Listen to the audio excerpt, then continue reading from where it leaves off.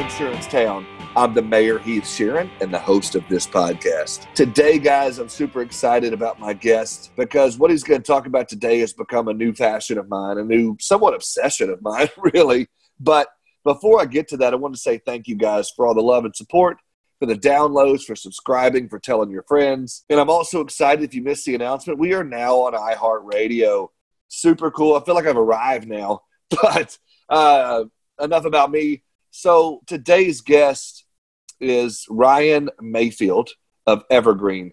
I put a post out there a couple of weeks ago asking if anybody would be interested in learning more about this since it's become so important to me and something that I have found fascinating. And overwhelmingly, a lot of you said yes. A lot of you emailed me. A lot of you have sent me text messages and said, yes, find somebody that knows about the Enneagram. I would love to learn more. So I did that. I found Ryan Mayfield, who is the owner of Evergreen. What they do is they consult and work with large and small companies to build their team using the Enneagram. You're going to hear more about it. Again, it's fascinating to me. I'm all in, guys, and I really want to share this with you. So without further ado, please sit back, relax, and enjoy my conversation with Mr. Ryan Mayfield.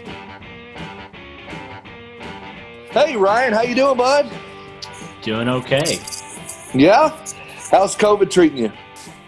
Man, it could be a lot worse. You know, it's obviously not fun, but I've got a lot to be thankful for, and yeah, it could be worse. There you go.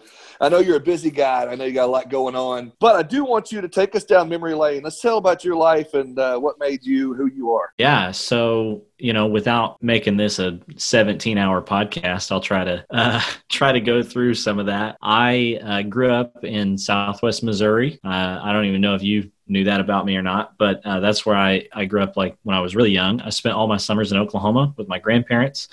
And then after I graduated from high school, moved to Oklahoma and went to school at Tulsa. Got a degree from the University of Tulsa. And then after that, moved overseas for about 4 years, actually in India. Got to do a lot of cool stuff there. Did everything from coaching college basketball and professional football to coffee exporting, and working with Walmart supplier vendors before moving back to Arkansas. And, well, not back to Arkansas. I've never lived here before, but I've been here, 5.5, 6 years now. So that's the short version. So I got to ask you this, then. What brought you to Arkansas? Was it a female? Was it a job? Was it what was it that brought you back here? So it was a job. I took a job at a nonprofit here in Central Arkansas, working in their administrative office. They asked me to come do that. And I also took over the stateside kind of management of the coffee exporting business that I was doing in India. Okay. So I know why I brought you on the podcast, and I'd love for you to kind of maybe bridge this gap. I know you're at the company Evergreen that you started, but bridge me the gap here between the coffee business and getting into Enneagram and Evergreen. Can you do that for me? How did that happen? That's a big gap. It is a gap. I realize I left that gap there, but you have asked the correct question to get us to across it. So I guess, you know, it's funny you mentioned the thing about a girl. So I wasn't brought here for a girl, but as a coffee manager / salesman / wore a lot of different hats in that role. One of the things I was doing was selling wholesale coffee stateside, and there was a local church that I had started to get involved in, and there was a girl that was running breakfast things for them, and I ended up selling her coffee, which was how I met my wife. And so fast forward a little bit, and I actually ended up coming on staff with that same church for a few years as their director of operations. And in the meantime, I had kind of started this side business of Evergreen that you mentioned. And, you know, you've talked to me before about all the different personality tests and leadership profiles and all those things. And over a lot of years, I have sat on the receiving end of those trainings, whether that's DISC or Myers-Briggs or Strengths Finders or Berkman or this or that or the other. Are you a dog or a beaver or a lion? You know, and so while I was on staff with that church, we went through one that was kind of similar, but it was around the idea of the Enneagram. And so from there, one of the things that I would say is a strength of mine is that I am good at teaching things. I enjoy teaching people. And so people would ask me to come and start teaching this Enneagram stuff to them and to their teams or whatever group they were of. And so at some point I decided, hey, I should make this at least a side business. And then at some point I thought, I think I can take this into a full-blown, deal. And so I did, and eventually transitioned off of staff with the church to start full-time with Evergreen. So I can relate to you on some of this, which is fascinating. And like I said earlier off the air, you and I learned something new about you every time I talk to you. But I spent 6 years of my life in full-time vocational ministry. And I, like you, went through so many different personality tests. And every single one of them, I think it's funny about my personality, I always rank off the charts in one thing. I think that's just my extremist personality. Like with the DISC, I was a high I, like off the charts I. And then I took, and we'll get to this in a minute, but I took the Enneagram and I was like 103% 3. And so it's like, I have these like big personality things. But I guess the first question I would ask you before we get into some of that is Evergreen. Is there a reason behind that name? How did you come up with that? It's an interesting name, and the spelling, guys, is like EVRGRN. Hooked on Phonics didn't work for you, I guess. But tell me, how did that come up with that name? It's a great question. So, Evergreen, the name came after about, I feel like 6 weeks of smacking my head against a whiteboard trying to come up with something decent. And eventually came around to that idea because what I wanted to do was consult with teams, business teams mostly. And the thing that was appealing about an evergreen is that evergreens are, evergreen, right? They are green, whether it's summer or winter, right? They thrive in every season, which is the tagline for the business, is that I help people craft teams that thrive in every season. And so that's why it's called Evergreen. As for why it's missing a couple of vowels is because I have a friend who's very smart and works at a marketing agency and suggested that. One, because he said it would look appealing, but two, this is kind of a side effect that I found to be incredibly true, is that it makes it more memorable. People like try to read it and they almost trip over it and have to slow down and ask me what it is. And they tend to remember it better when they don't just breeze right over it. There you go. And so I had to figure out that because I was the same way. I tripped over Evergreen. But, okay, so back to the ministry conversation for just a moment.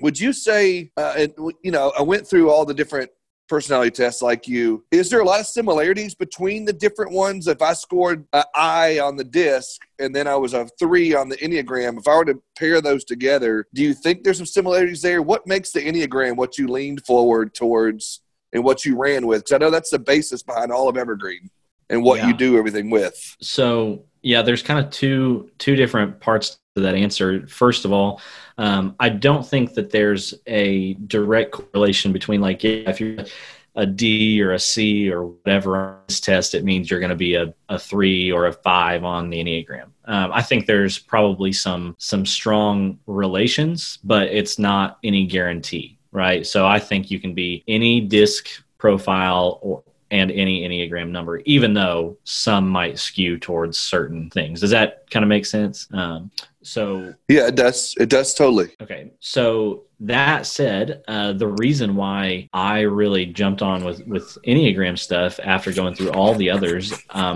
don't know if you've had this experience, right, where you do one of those assessments and usually a couple of things happen. First of all, can be great, right? You can be like, yeah, that's really insightful. But it can also be not fun at all, right? I feel like every time I've done one of those prior to Enneagram stuff, it was like, okay, everybody's got their results and now we're going to go around the room and read them. And everybody talks about how awesome they are. And then you get to mine and it just feels like I read it and it's like, you're a terrible person. You should probably just stop, And so I don't know if you've had right. Yeah. that kind of an experience. I joke, but it can be helpful, right? But the other thing that tends to happen is you take one of those assessments and it creates some really good conversation, maybe that night, that weekend, for a couple of days, but then everybody goes back to what they were doing, right? And so 2 weeks later, no one cares anymore. And when we did Enneagram stuff, a week later, we were still talking about it. And 2 weeks later and 4 weeks later and 3 months later, we were still talking about it. And not only that, if I could stop you, other people. Yeah. If I could stop you for a minute, my wife and I, after I read all your stuff on LinkedIn, by the way, guys, you ought to follow this guy on LinkedIn if you want to learn more about it. And I read your articles and I went through it. I finally just told my wife, we're going to take this test and see what this is about. So we found one of those free ones on like some website, and I took it, and this has been 2 weeks ago, 3 weeks ago, and we're still talking about it today. And like, she'll do something, I was like, oh, there's the 4 in you, coming out. Or she'll be like, oh, there's that 8 in you or 3 in you, whatever. And so you're right. When I took the disc, I was like, oh, I'm I, whatever. And somebody would say, oh, I'm a D, that means I'm dominating, whatever. But like you said, with this, because it's so, and I want you to tell more about this, because it's so multifaceted and there's so many different circles. And anyway, there's so much cool about it. It does make you talk about it. And as I told you off air, I sent it on to several of my friends to see what theirs were. And we've been texting back and forth about it. And it's cool to find someone like you that you want to talk about. Hey, here's what I'm dealing with as a 3. What do you deal with in this? How do you handle this? You're right. I could see what would be great for team control, team management, and team building.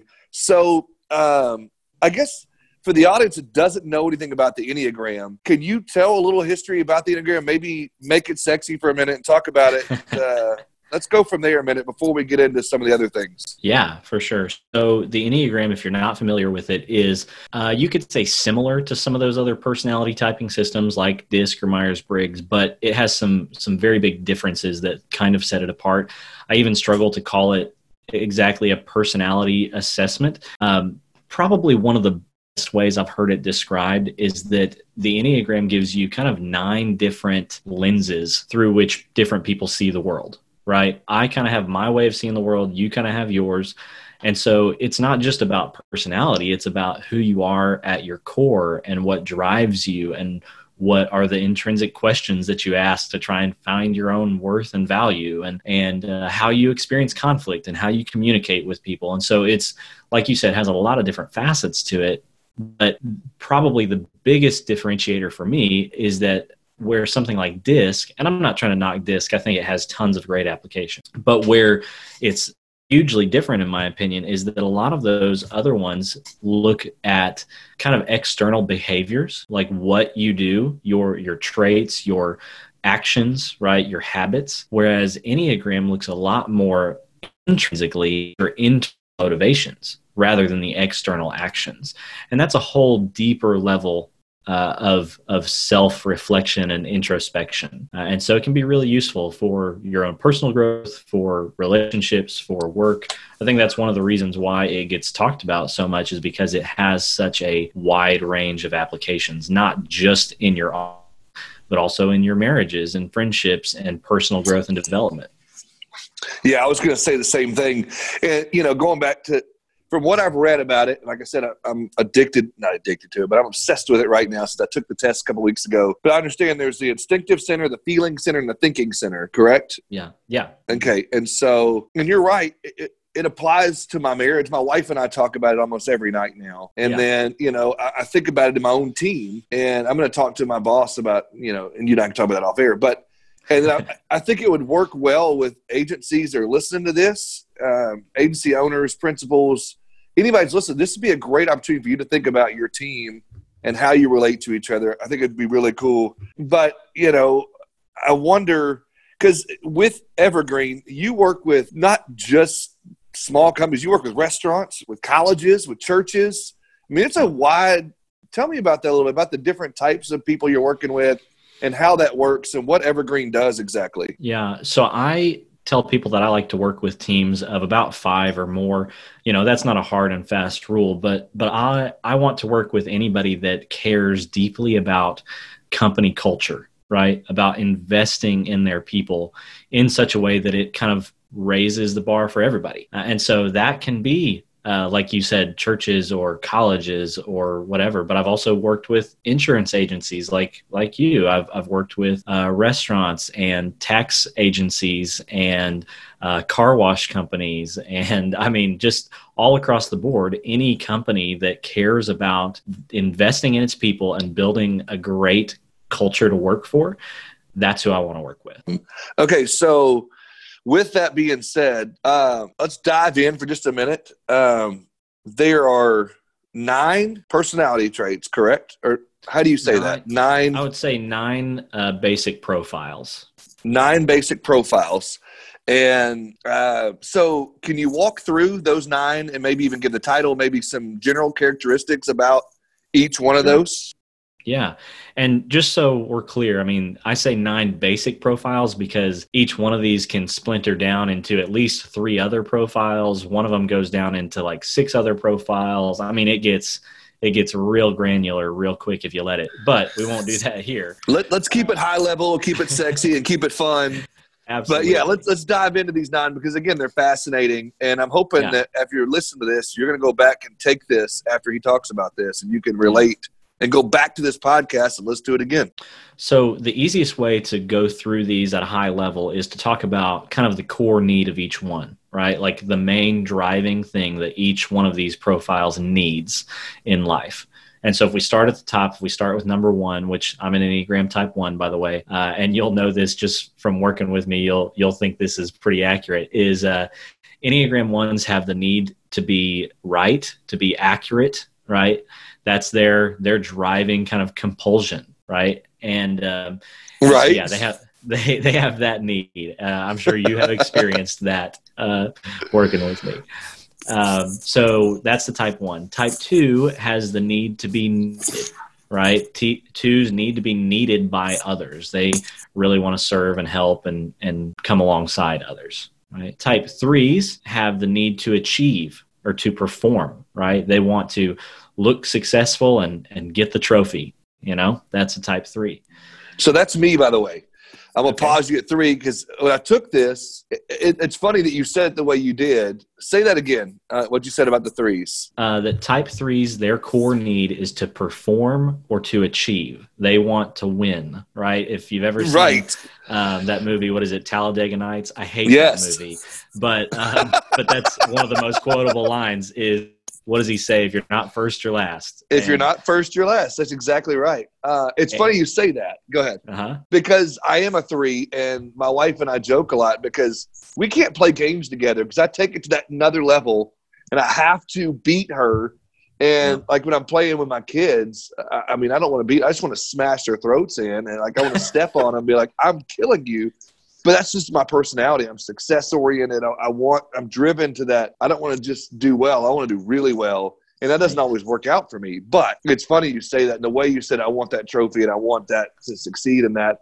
But that can also have its negative points too, obviously. But so you probably, maybe or may not seen that in me as well. But that's my thing. So I'll let you keep going with the 4s on. Well, just before we go even too deep into that, just so it doesn't get too complex, like think about if you're trying to motivate people on it. And we've just talked about 3 of them right now. One of them's motivated by doing things the right way. One of them's motivated by opportunities to help people. And the other one is motivated by opportunities to achieve and get rewards and things like that. If you got a team full of people and you're only trying to motivate with rewards and stickers and trophies, you're only motivating one type of person, right? And so if we will think more holistically about leadership and team development and motivation, that's a game changer. You're exactly right. And I think too many agency principals that are listening to this or managers in the offices don't think about that. They realize, well, if I'm motivated that way, then everybody's motivated that way. If I want to win and put my foot on someone's throat, everybody does, but that's not the case. Well, and think about the downstream impact that has on an agency. If the lead agent is that way, then they're probably only going to hire agents that work that way, and they're only going to attract clients who connect with that way of working, right? You're exactly right. And especially in agencies, big or small in the insurance world, there's so many different types of personalities that work well in that. You have your customer service people, your salespeople are probably driven more like me. If I got to win, I want to hunt and win. And then you've got your people who deal with just the service side of it. And, they want to help when someone's calling about a claim, and they really need to be empathetic and they need to think a certain way. So I think, already in the first few minutes we've been talking about this, I think there's already a seen need there that you could help a lot of agencies in this. But I would love for you to continue on with some of this, because I'm all in, guys. If you can't tell, the mayor is all in on this. I'm loving it. Yeah. So we'll move on then. Type 4s, the core need of type 4s is to be unique, to be different, right? To bring something, a talent, a skill, a gift that no one else brings to the party, right? If they show up dressed like someone else, somebody's got to go home and change, right? So it's funny you say that. That's my wife. Yeah, that's my wife. She was a 4, and I don't want to call her out too much, but that's exactly what it is. It's definitely an interesting standpoint to hear that, because I've never thought of it as its own realm, so to speak. Well, and I'll edit this part out if you want me to, but I'll tell you that one of the most interesting combinations of two numbers is a 3 and a 4. And the biggest reason for that is because one of a 3's superpowers is just the ability to wear any kind of hat, to be the utility player that kind of shows up and becomes whatever is expected or needed of them. 4s, on the other hand, value like radical honesty and authenticity. And so sometimes I call 4s like walking BS detectors. And that's so true, though. Dude, 4s and 3s can struggle sometimes with each other, because the 3s trying to live up to whatever the expectations are around them, and the 4s calling the 3 out for being fake, right? Or funny. Right? Oh my God, I don't want you to edit that out, because that's brilliant. Because that's exactly what it is. No, anyway, we'll figure that out later about editing it. But I think it'd be great to leave it in for my wife's sake. But anyhow, I love it, because that's exactly what it is. She's a BS detector, and I can always tell. And this is the way that she and I do work well together. So if you're a 3 and you have a 4 on your team, we can go into a party and come out of the other side of the party or an event, and she can have a totally different read on the room than I do. And she can be like, that person's full of crap. That person's full of crap. That dude's genuine. Absolutely. You need to go work with that guy. And so when I was selling insurance, she could be able to tell me, okay, he's going to buy from you, or they're not. Or, anyhow. So, I think that would be a great way for a 3 and a 4. And, again, I'm not trying to steal your thunder. But, again, I'm all in, guys. Yeah. No, you're all over it. And that's a great way to align a team like that. The 3 has to learn that not every, thing is worth trying to win, and learn to listen to a 4 like they're a smoke detector, right? It's not a competition about who can stay in the house the longest. The smoke detector is meant to get you out, right? And listen to that.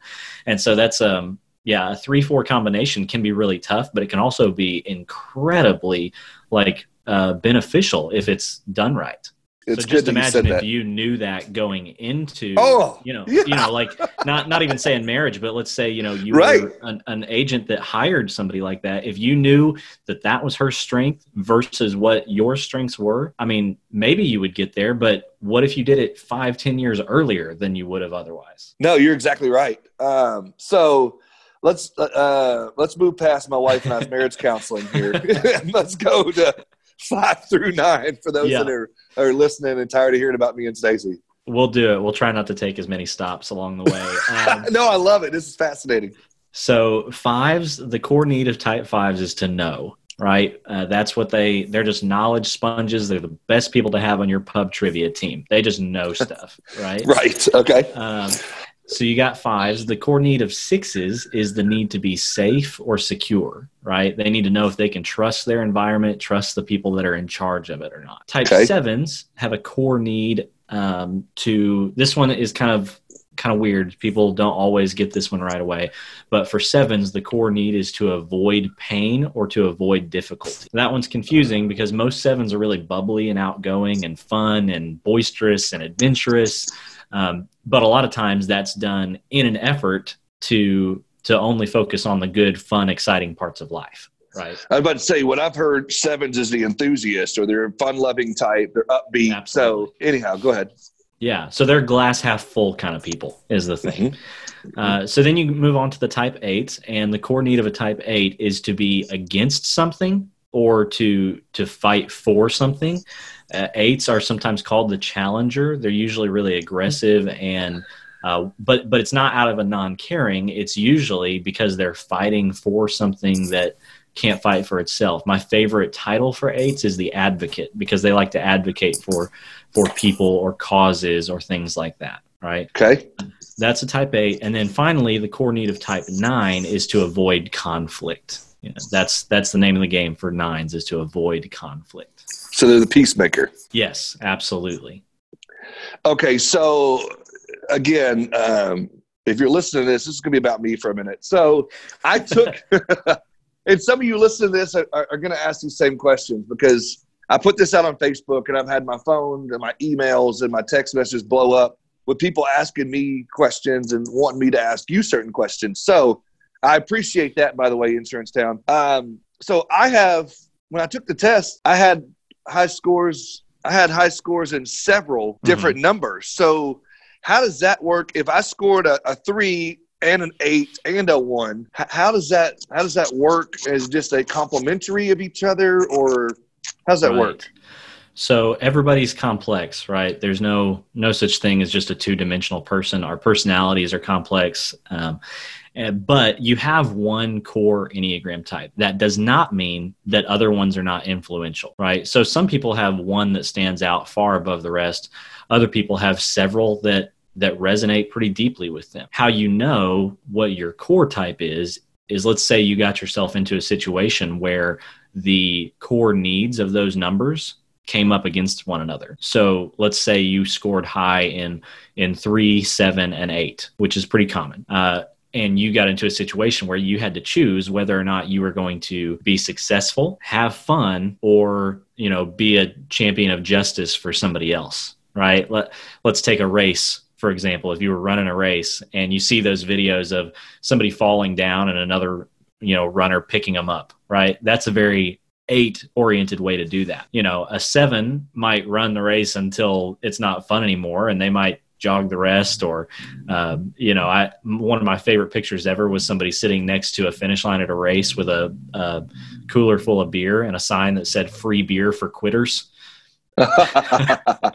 That's awesome. Yeah. Yeah.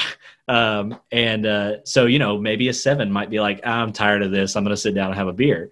But a 3 might decide, no, I'm going to win this sucker. I don't care what other distractions are around me. Let's get across the finish line, right, and get that trophy, right? So once those things came up against each other, you would have to decide which one of those do I care more about, and that would be your core Enneagram type. Okay, and so you could have as many as 3 or 4 different high scoring types. Is that how that works? I've seen people that have 7 or 8 different high scoring ones. And that's not split personality type deal, or is it always that way? Because it sounds to me like it'd be hard to be a peacemaker at the same time as someone who's, an achiever who wants to step on people's throats and win.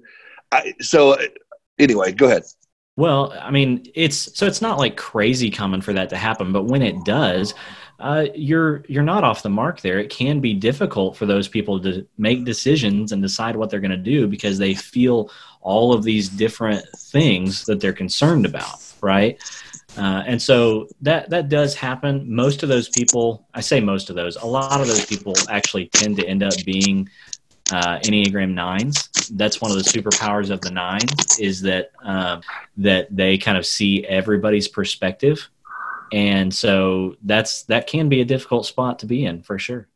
Yeah, I can imagine. So, okay, so I'm not the same guy that I was in my 20s, correct? Just like you're probably not the same guy you were in your 20s.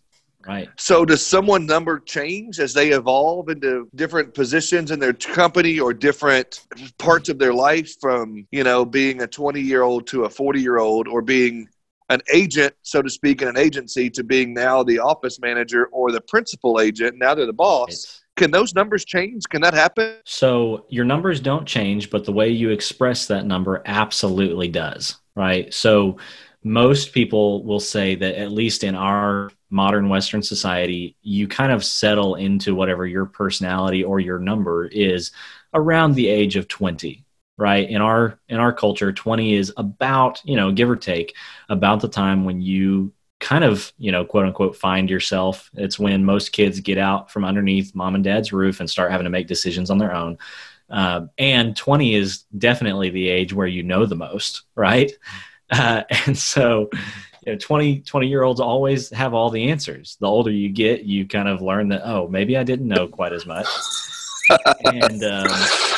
And so what happens is 20 is typically the age that I prescribe for people to try and think about when they are trying to figure out what their Enneagram type is, because that's the age where they were expressing it the most unashamedly for most people, right? As you get older, you learn that, oh, that doesn't always work super well. And so you have to kind of scale it back a little bit and temper it a little bit. And so the number doesn't change, but the way you express it absolutely does. Okay, cool. I wondered that because I noticed I've changed through the years, but I also know in agencies, if you move up in different positions, I would think that you would have to change some of your management style. And maybe that's just to fit other numbers, and maybe you'll get into that, which leads me into – go ahead. Well, just let me say, remember, it's about internal motivations, not external actions, right? And so your actions can change. Just because you are a 3 and somebody else is a 3 doesn't mean that your actions are going to be anything alike. It just means that your motivation is going to be very similar. And so your actions absolutely change, but your motivations usually don't. That's good.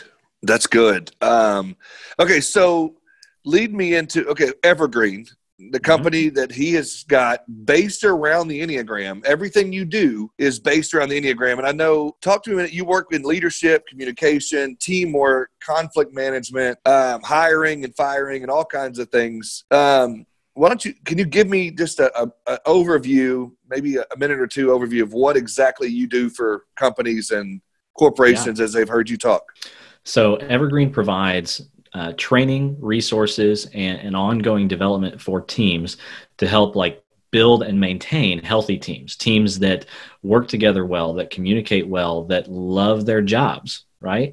And so in doing that, I also work with those team leaders to help them lead their teams better, to craft the way they communicate with their teams, how they respond in times of stress, things like that. So it starts with a big team training, and then I do ongoing development every month with those teams, whether it's a 1-hour training meeting or one-on-one leadership coaching with the team leader. And so that, as well as, several other avenues that I provide those different resources and training and things to those teams. Now, is this a year-long process? 2 years, 5 years, 6 months? I mean, how long is it? Just however long, different contracts? It's month to month for everybody. So it's not a thing that has an end date on it. As long as you have a team, you're always going to find your team in new circumstances. Your team is always going to be growing and having, different people come in and out of it. And so that's a big part of it too, is that I do onboarding training for any new hires that people bring in. That's another problem that people have with stuff like DISC or whatever, is you pay somebody $10,000 to come do something, and then you hire 3 new people the next month who don't know what you're talking about. And so the language gets phased out. And so for my monthly clients, anytime they hire someone new, as part of their contract, I put their new hires through the same training that their team got at the beginning, so that everybody's using the same language. If you don't do that, it's eventually going to die out. Okay, so tell me, from what I gather, y'all do pre-employment interviews, and I've heard 3 words: hungry, humble, and smart. Can you talk about that a little bit? Absolutely. So, I can't take credit. I wish I could for hungry, humble, and smart. That comes from one of my very favorite leadership and teamwork gurus, a guy named Patrick Lencioni, who's out of California. And he has a book called The Ideal Team Player. And it is unbelievably good, but that's where hungry, humble, and smart comes from. And so that, combined with Enneagram assessments, is one of the main ways that I do some of that pre-employment and hiring stuff, making sure that this person is a right fit for your culture and that you have them in the right seat for their strengths, weaknesses, proclivities, things like that, and can already start the process of being a good teammate even before they're officially part of the team. Okay. So that also, with that pre-employment interviews, and you've got the training and you're doing all these things, to me, it sounds like it'd be really easy to follow all this when things are good and everything's on a high and you get through all the training. But do you work with these teams on when things get tough, when they go through hard times, or do you work with them on some of this stuff too? Yeah. So it's funny that you would ask that right now. I obviously can't say who the client is, but I'm working with a firm right now who is in the middle of removing one of the partners for the firm. And I would honestly say that I have been able to bring more value to this client than any that I've ever worked with. I talk with them multiple times a week and have helped guide a lot of those conversations on both sides of it, with both of the partners in the firm, and have helped with that process to make that exit as amicable as possible, and to make sure that the team stays encouraged and doesn't get defeated through all this, and to help everybody get out the other side better. So I would imagine in that situation, and again, any situation, we use that as an example, or you can just speak in broad terms. Anytime you have two leaders like that, partners or whatnot, they have two different leadership styles and two different followings, so to speak. I guess there's a lot of work in that as well. And, how you go about working with that with two different leadership styles. So what's great is for these companies I work with, I become kind of a neutral third party, because I don't, none of them are my boss. And so I'll Switzerland. You become Switzerland. A little bit. Switzerland that knows each person's personality and communication styles. So I talk with one partner who says, okay, this is what's on my mind. How do I communicate with this other partner about this? And I'll help them craft the way they speak about it. And I'll do the exact same thing with the other person. That way, everybody understands what's being said, what people's needs are. And there's not communication and confusion, because if you have two different people coming at it with two very different styles, like you're talking about, they're going to misunderstand each other. And that just makes the whole process, it makes it take longer. It makes it more strenuous and stressful. And all of that stuff translates into more time and money wasted. And so if you can cut out the clutter, cut out the confusion and the miscommunication and the friction and the frustration, you're not only going to save yourself a lot of hassle, but you're going to end up saving your company a lot of money. Okay. And that's incredible that you can see that. And you as a person, it sounds like you get to put on a counseling hat a lot. I try to use the word coaching just to be safe.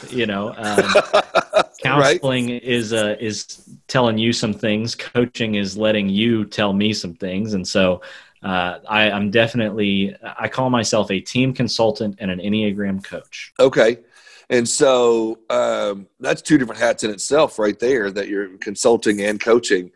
Now, and that you have to have those hats in management as well and in leadership.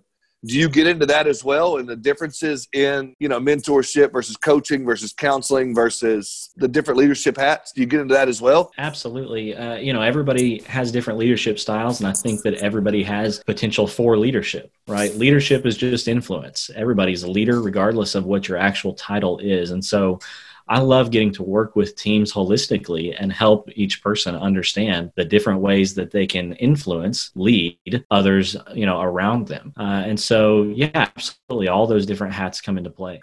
Okay. So let's try to make this somewhat applicable to the salesman in the insurance world. Is there a way that once you've gone through this test with you, that if I'm selling to someone, that I could be able to recognize a number they might have to be able to relate to them or to translate that into a sale? Or so there's a lot of different ways that you actually start to maybe assess what somebody's type is without having an assessment, right? You can't know for sure, but you can pretty educated guesses at it, just because, we said earlier, even if you have several different types that are influential with you, it doesn't matter if it's your main type or not. If you resonate with something a little bit, then it's helpful to know that. And so I can tell by words people say, phrases that they use, and even body language sometimes. And so when people go through that kind of training, you learn how to pick that stuff up a little bit and kind of intuitively. And it could be used in a really bad way. It's one of the things I teach people not to do. It's not about manipulating others,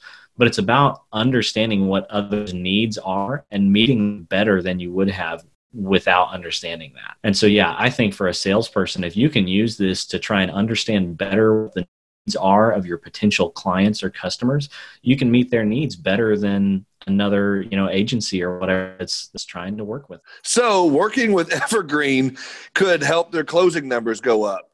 you could help close more deals by working with Evergreen.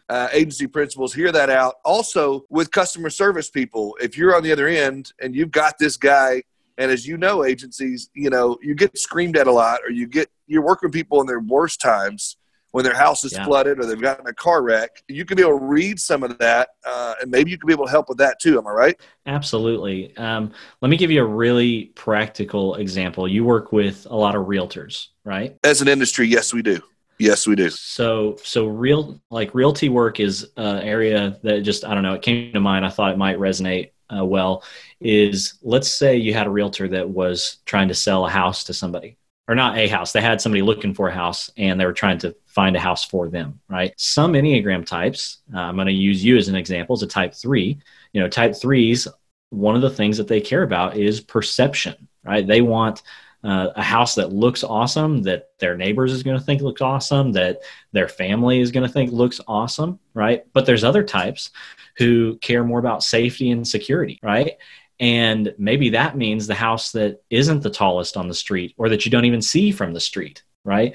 The house with a big hedge in front of it versus the house that everybody can see from the entire cul-de-sac, And so just having that kind of stuff in mind as you try and serve clients is one of the most practical, applicable ways I know of for people to use this kind of knowledge. That's a really good example to throw that in there, because we do work with realtors a lot. We also work with a lot of mortgage people and lenders who are very influential upon their customers. And so if we know we're working with somebody that influential, we've got to learn how to read that, because they're the ones who are driving our business a lot of times and driving our referrals. And we're very referral driven. So I'm imagining using the Enneagram, you could learn how to read those people as well. Not only that, but also to communicate in a way that makes the most sense to them. Yeah, for sure.